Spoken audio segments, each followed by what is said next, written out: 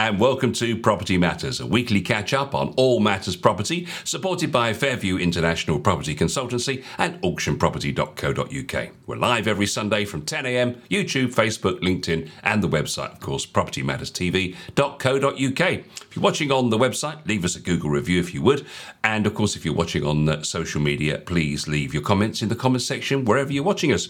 And if you'd like to suggest a topic or any questions you'd like us to answer, then please get in touch. hello@propertymatterstv.co.uk. If you don't have time to watch the whole episode, you can get us on the run, so to speak, from our podcast every Monday, 10 a.m. You can hear the show on our podcast on the platforms that you see there on the other side of the screen. And of course, the show is also broadcast across Dilsey Radio every week. Let's have a look at the property news with Joe Joshi. First story this week we're going to be looking at. Now, this is interesting because we're led to believe, aren't we, Joe, that landlords are leaving the buy-to-let market and the rental market, of course, in their droves. But according to this new survey by Landbay, 32% of buy-to-let landlords intend to buy property in the next year, according to their survey. Almost 4 out of 5 of these landlords, 78%, said they were building their portfolio, while 38% citing an increase in the number of tenants and 34% being swayed by the potential drop in house prices. And I suppose there could be some sort of drumming up of trade here going on with this survey, I suspect. But truth of the matter is, Joe, that there's never been more tenants, prices are falling, and yet landlords are leaving in their droves, so to speak. And we know why that is, of course, interest rates. But for some, there is going to be an opportunity here, isn't it? Because they're going to get a reasonable deal on a property, and there's plenty of people that want to rent. Oh yeah, there's no question about the shortage of rental properties in the marketplace. No matter where you are in the country, and certainly in the south, it's very, very high. Yes, I think the government probably hasn't helped with all these suggestions of changes in policies and changes of taxation. That's what's actually made people leave in droves, apparently. But I think there's 2 things that we've got to consider here. One is that there will be opportunities now that there are some that are leaving, and then there'll be some that are coming into it new. The new ones will come into it with vigor, with new rates and new benchmarks. So the benchmarks are now set at the new rates, and so those new rates will start to evolve as to what people can borrow on the buy-to-let market, and subsequently, as you rightly say, with prices adjusting a little bit, it gives people an opportunity to say, well, look, I can now get into that, which I may not have done. That's not to say that the borrowing is any easier. The borrowing is still tough, but if you are prepared and do your sums on the new rates, i.e. saying to yourself that it's going to be 5, 6, 7% in the interest rates for the buy-to-let market, and then of course you adjust your rental value based on what the income is going to be. There will be a new set of people coming into the market, and I think that's probably where they're trying to either, as you like to say, drum up business, or just seeing that change will happen, because we know and historically it's been shown that house prices and property market is resilient to a large extent, and people always want to be involved in that. They're saying it's quite regional, this, of course, and I guess you're going to be looking for bargains, aren't you? So the east of England, 46% say they're looking. In the Midlands, it's popular as well, this notion of getting additional properties, and it's followed by 39% in the north, but just 23% of people in London and the south looking to get more properties, and I guess that's down to costs. 1 in 4 landlords, 25%, were undecided on their future plans, while some said they're not actively looking, but if opportunities arose, they might consider further purchases. And of course, there is this thing that as landlords are selling properties, then other landlords might be looking at what's been rented out or is currently rented out, and they could perhaps buy into a ready-made rental. Yes, providing prices are adjustable according to the figures. Now, the attraction, perhaps in the previous time, for rental investment is not as attractive now, primarily because the borrowing is now so much higher. So people look at the yield, i.e., the return on investment against what they are actually borrowing or perhaps having to put their own money into. If you got cash and you bought something cash, of course that's makes perfect sense that now that the rents are much higher, you're going to get a better return. However, if you have borrowed, and that's the way the problem is coming to a large extent, most people that are coming out of the buy-to-let market are people that had borrowed at a lower rent and, of course, had rented out at a lower rent. However, the rents now need to be hiked quite drastically because the borrowing percentage is much higher. And those tenants that are in those properties are probably not in a position to pay much more on the rent. So landlords are actually dipping into their own pocket to pay their buy-to-let mortgages, and finding that actually they're now paying for somebody else to live in that property without making a profit. And that market, obviously, the market that people are leaving in droves because it just doesn't make financial sense anymore. Not that they want to get out of the market and not that they want to let people down that are renting those properties, but fundamentally it is about what works for the pocket. And if it doesn't work, they've got to get out. On the other hand, there is a new set of new landlords that are coming into the market who have obviously now going to be working their figures on the current borrowing capacity and, of course, the new higher rents achieved. So as long as they are making some money in return of their investment, then chances are they will come in. And that will happen. I mean, a couple of years down the road, we will see the market back into where it really is. We've had a lot of things to cope with, a lot of changes, and a lot of things that are not in our hands, not in our control, which are not always domestic, but can be international. And all of those things have not helped the marketplace. It's. I was going to ask you actually whether you actually think it's still worthwhile as a sort of career choice, if you want to call it that. Bearing in mind, obviously the interest rates, but then this government intervention, the renters reform bill. I mean, there's so many what ifs and maybes that haven't been decided as yet. So, if you are looking to get into property rental through buy to let, do you still think it's worthwhile, or would you say, do you know what, there's easier ways of making a living? Well, the answer is there is an easier way of making a living now. If you have some deposit money and you put it on a long-term deposit, your bank or building society or some lenders out there are offering you very good fixed rates in return for your savings. Primarily, you could argue that, well, why do I want to have the hassle of dealing with leaky taps, as I call it, tenants, and all the other problems that go with it, just because I can make a couple of £100,000 a month, on that work. But the answer is, it's not just about the day-to-day buy-to-let, yield return. It's also about the capital gain in the value in the long term, which you may not gain from a building society or a bank. So if someone is bought today and rented it and it kind of washes its own face, for argument's sake, you might find that in 18 months' time, the same property has gone up by 10 or 15,000 pounds. And so therefore there is a return on investment plus that you've actually, managed to get a little bit of return on your monthly payments back from when you're renting it out. So those that want to get in property will just continue to get into property, Paul. I don't think that that's going to sort of take anybody away. It's just about managing their expectations and managing what they want in a return for their investment. And of course, if we end up with a Labour government, there's a lot of rumour going around that Angela Rayner's thinking of introducing rent caps. So where would that sit with landlords? Not favourably, I would suggest. Well, this is where governments, whoever they are, have got to wake up and smell the coffee each time. They are not in charge of people's money.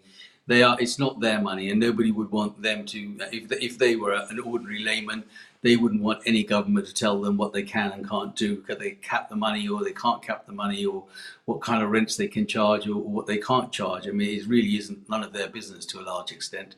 They get enough out of the taxation part of it, and I think they should be very grateful for what they get out of that. So Angela Rayner is, as most of the Red Party at the moment, is actually barking up most of the wrong trees. I think they're just scoring points, Paul, to be honest with you, at this moment in time, and none of those points are really scoring well. in either of them. I'm not saying the Blues are any better. None of them. I mean, this renters reform is a complete, a load of rubbish as far as I'm concerned, because it's about fixing something that really isn't broke as far as I'm concerned. There are things that you can tweak. We've discussed this before, that you could maybe have a 21A, which may allow some changes, but the changes that they are asking are too drastic, and they are driving away. On the other hand, it's interesting to see that our learned friend, Mr. Michael Gove, who has been an instrumental part of all of this wrongdoing, now says that it's important to have the PRS, the private rental sector, because he knows right now he's got loads of people who are homeless sitting in hotels or whatever it is that they're paying to cover themselves.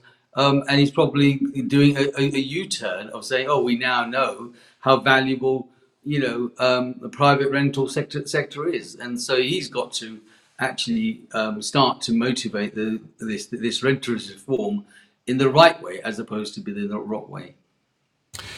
Yes, it will be interesting to see, won't it, for sure. Let's move on to our second story. And the more I read about build to rent, the more I'm convinced that this is where the government sees the private rented sector in the long run. Big organisations, institutional organisations run by pension companies that then rent out these massive buildings that they've built with these new lifestyle apartments for people with gyms and all the rest of it.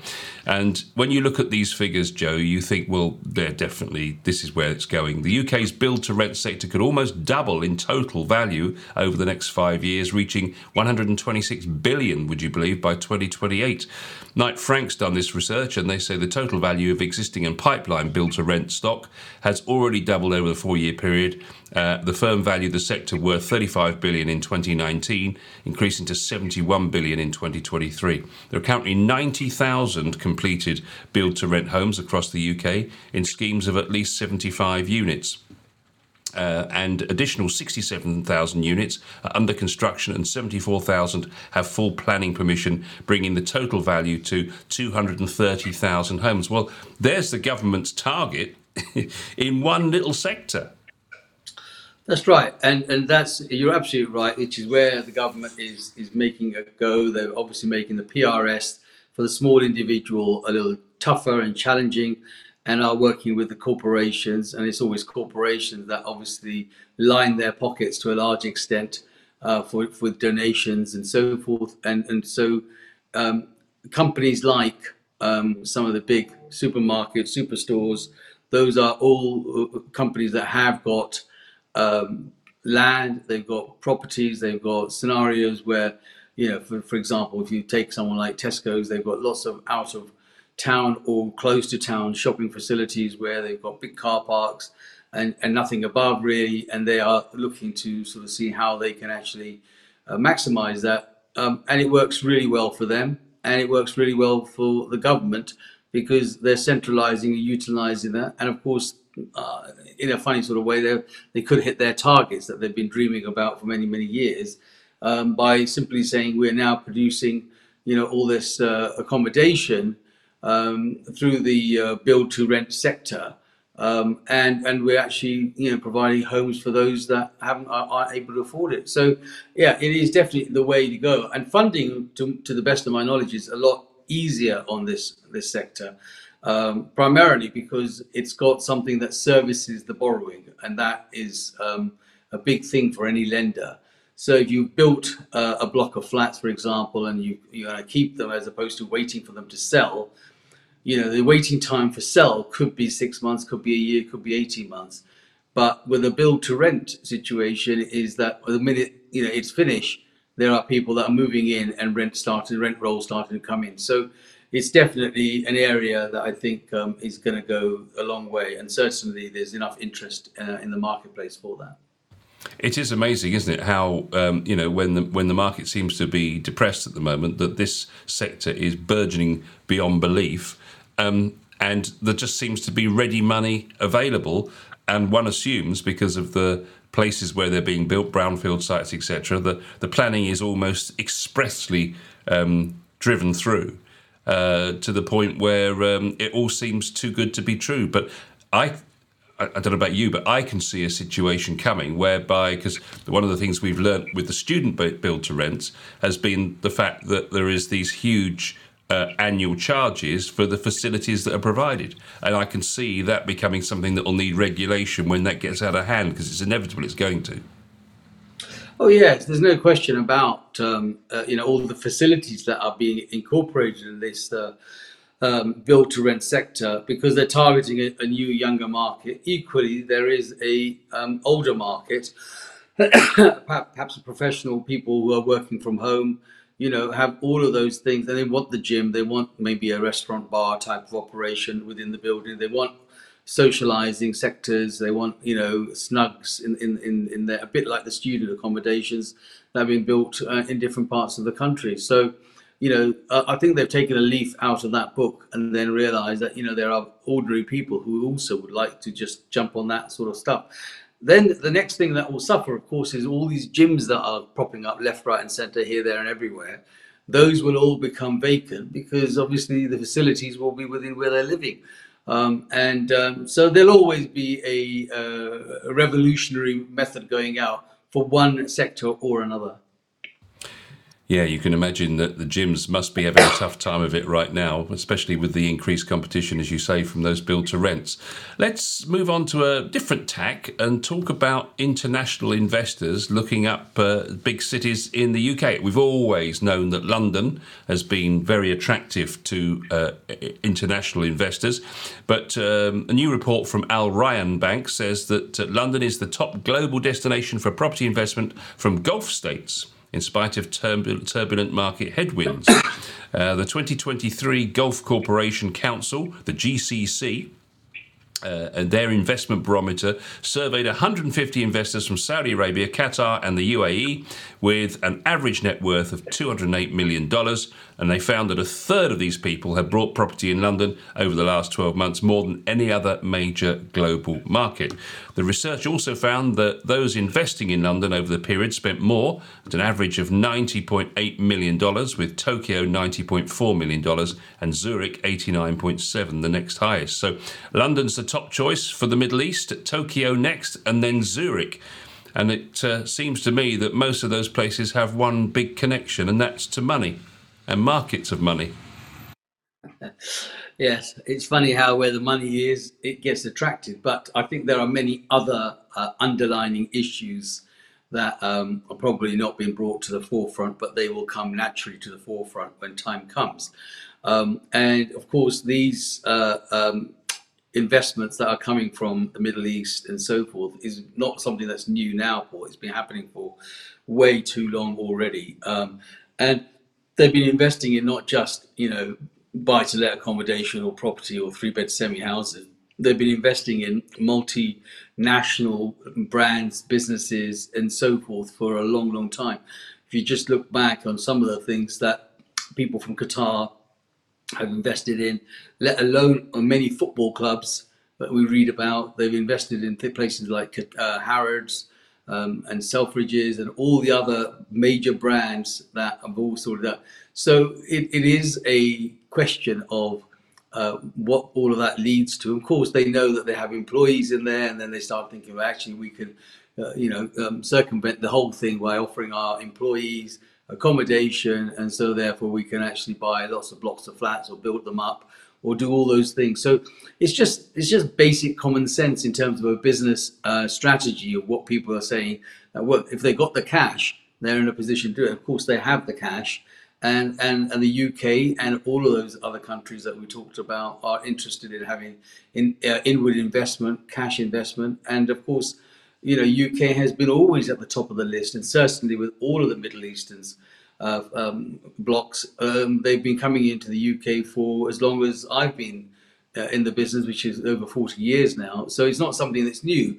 But it's just an opportunity, isn't it? Every cloud has a silver lining. We have got a cloud at the moment and the silver lining is the investors that are coming in from there, and they see that perhaps this is a good window of opportunity where house prices may settle for a little while, as I call it, probably just parking neutral. There might be the odd reversal, but most of it's going to be neutral. And then in 18 months, 2 years, when the new colour or the new government comes in, or the same government comes in, whatever happens there, they've got another 4 or 5 years to start to plan. And that will mean that the market will shift and people will start to see capital growth on their investments. So it's a great time for people to come in if they have the gumption to sort of say, okay, let's dip our finger in this and let's see if we can actually come out of the right side. It's interesting that 95% of these people that were surveyed have all invested in the UK property market in the last 5 years. The average value of their investment, $81.9 million, by the way. And the research also found that almost 9 in 10 view the UK as a strong investment opportunity. 85% say that their confidence in the market has increased in the last 12 months, which is interesting, citing surplus demand, reliable investment returns, strong rental growth, and the availability of diverse assets. And I guess you've got commercial in all of that as well. But on the balance, Joe, do you think that all of this investment, because also that investment has inflationary pressures, doesn't it? And therefore, I'm thinking about the first-time buyer at the bottom of the chain. It's not good news for them, is it? It's never been good news for the first-time buyer, and that's the problem. If there is one issue that is within our property purchasing system, is that we are reliant very heavily on the first-time buyer. First-time buyers' dreams, ambitions, and wants and wishes are always to buy their home. They get further and further away. When the buy-to-let program came in some years back, that actually made it even harder for the first-time buyer because, the buy-to-let were people that were perhaps in their 50s, late 40s, retirees around the 60s, who had surplus cash that they thought, well, actually, I'm not getting any return on this sitting in a building society or bank. I'll go and buy a flat and I'll rent it out, and that rental will pay or subsidize my pension. So everybody went down that route, and the people that suffered were the first-time buyers.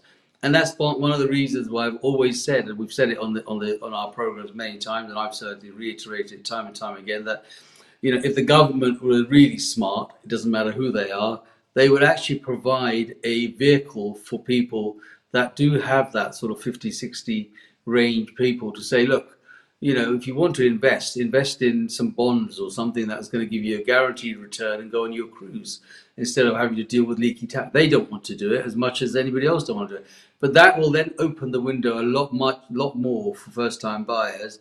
And I think that is what has to happen, because without the first-time buyers, we are never going to actually motivate the machinery that we've always used to. So unless a first-time buyer comes along, and starts to say, okay, well, I want to buy, then the next person can't move to the next property and so forth and so forth. And eventually to a family home, which they may stay a bit longer. So the first time buyer section has to be more evolving than it has been to date, but it's too far. So when investment comes from outside, like the Middle Eastern, for example, I'm not saying that they're first time buyers, but the fact is that they are touching properties, perhaps in blocks, perhaps in groups, perhaps with planning permission to develop, and then not selling them on and maybe just renting them out. They are coming in and scuppering that market for the first-time buyer. Well, if you want to know where the Middle Eastern money men are looking and focusing their investment, over half look at central London. But if that's not your bag in terms of the price, then here's the places that they're putting their money. So maybe you should consider the same. Liverpool, 34%, Manchester the same. And then it's East London, interestingly. And then Birmingham, Brighton, and Newcastle are the top 5 destinations outside of London. So those are the places where the money men are investing. And interestingly, 52% of those people, Joe, are looking at commercial investment, office space, which is interesting, bearing in mind we're working from home. Well, office space is, in my book, a ship that has sailed. But there are still many office blocks or types of properties that will allow itself to be converted perhaps into more residential. If you look at just those areas that you've mentioned, those areas are areas where the Middle Easterns have already invested heavily. your Manchesters, your Liverpools, your football clubs, your Newcastle, your football clubs. That's a home for an area where they've now said, well, okay, we've got a commercial business football club investment.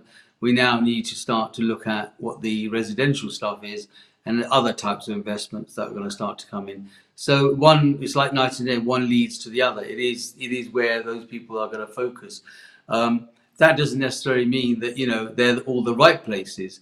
I believe that, for example, I think Luton, for argument's sake, which is probably not even on the radar to a lot of people, is a great potential place now to invest. Why is that? Well, Luton Express starts from there to St Pancras, 35 minutes in a travel, and I think that's potentially a great place to start. Even though you don't think Luton is an area that you'd want to, but from London's point of view, it could take me an hour and a half to do 20 miles sometimes in London.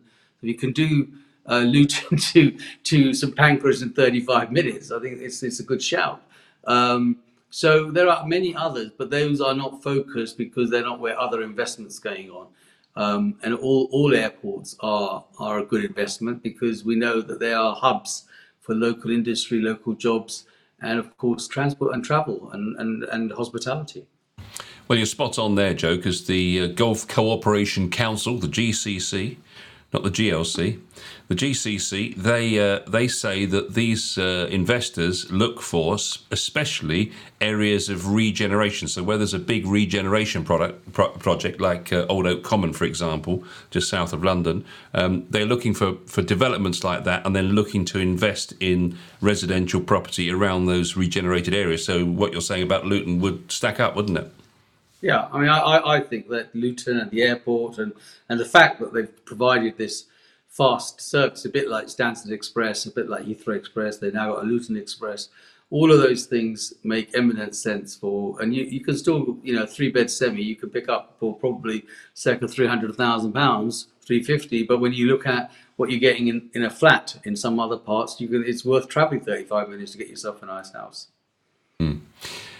Final story today that we're going to look at, short and sweet these stories today, that's why we've done more than our usual 3, but I thought this was quite interesting. And you never really spare a thought for students until you actually have any in your family, or you were indeed once one yourself. But spare a thought for the poor students at the moment, and I know you're going to say, well, what's wrong with them now? But rents for student accommodation have increased by an average of 14.6% over the past 2 academic years, according to a new policy report by Unipol and the Higher Education Policy Institute. As expensive cities, the analysis deliberately excluded London and Edinburgh to give more balanced view of rents outside of these markets, so they're not skewed by the big attractive university town or cities of London and Edinburgh. So in 21-22, average rents stood at 6,500 and increased to 7,500 roughly in 2023 to 24 across the key 10 regional university cities. That's Bristol, Exeter, Glasgow, Leeds, Liverpool, Nottingham, Bournemouth, Cardiff, Portsmouth and Sheffield. Across England, average annual rents now stand at 7,566 for the current academic year. And this is the figure that really burns. The average rent equates to more than 3/4, 76% of the maximum maintenance loan. So 3/4 of their maintenance goes on just rental. Yeah, well, the reason I smile there is that it's not just their rental; it's back to mum and dad to support that part of it, because you need to give them the accommodation, and of course those areas, especially around university towns, are now very, very expensive to rent.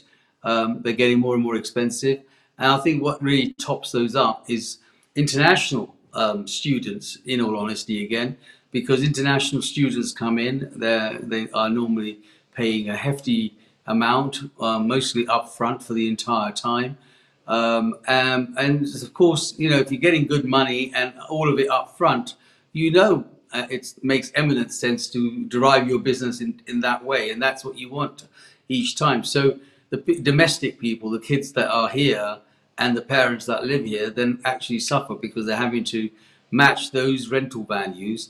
And in some cases, contribute towards them, or in other ways, they've got to actually increase the amount so that they can secure the best possible accommodation for their children.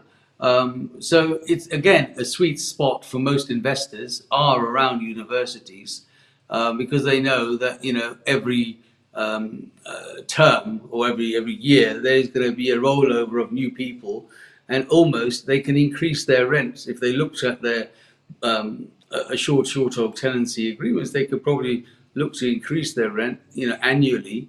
And what do? You're in it, aren't you? So you're going to have to find the money. And if you don't find the money, then it's back to the bank of mum and dad all the time to say, well, look, this has got to be, it's got to be done. You've got to pay for this. So yeah, I think the accommodation is getting more and more expensive.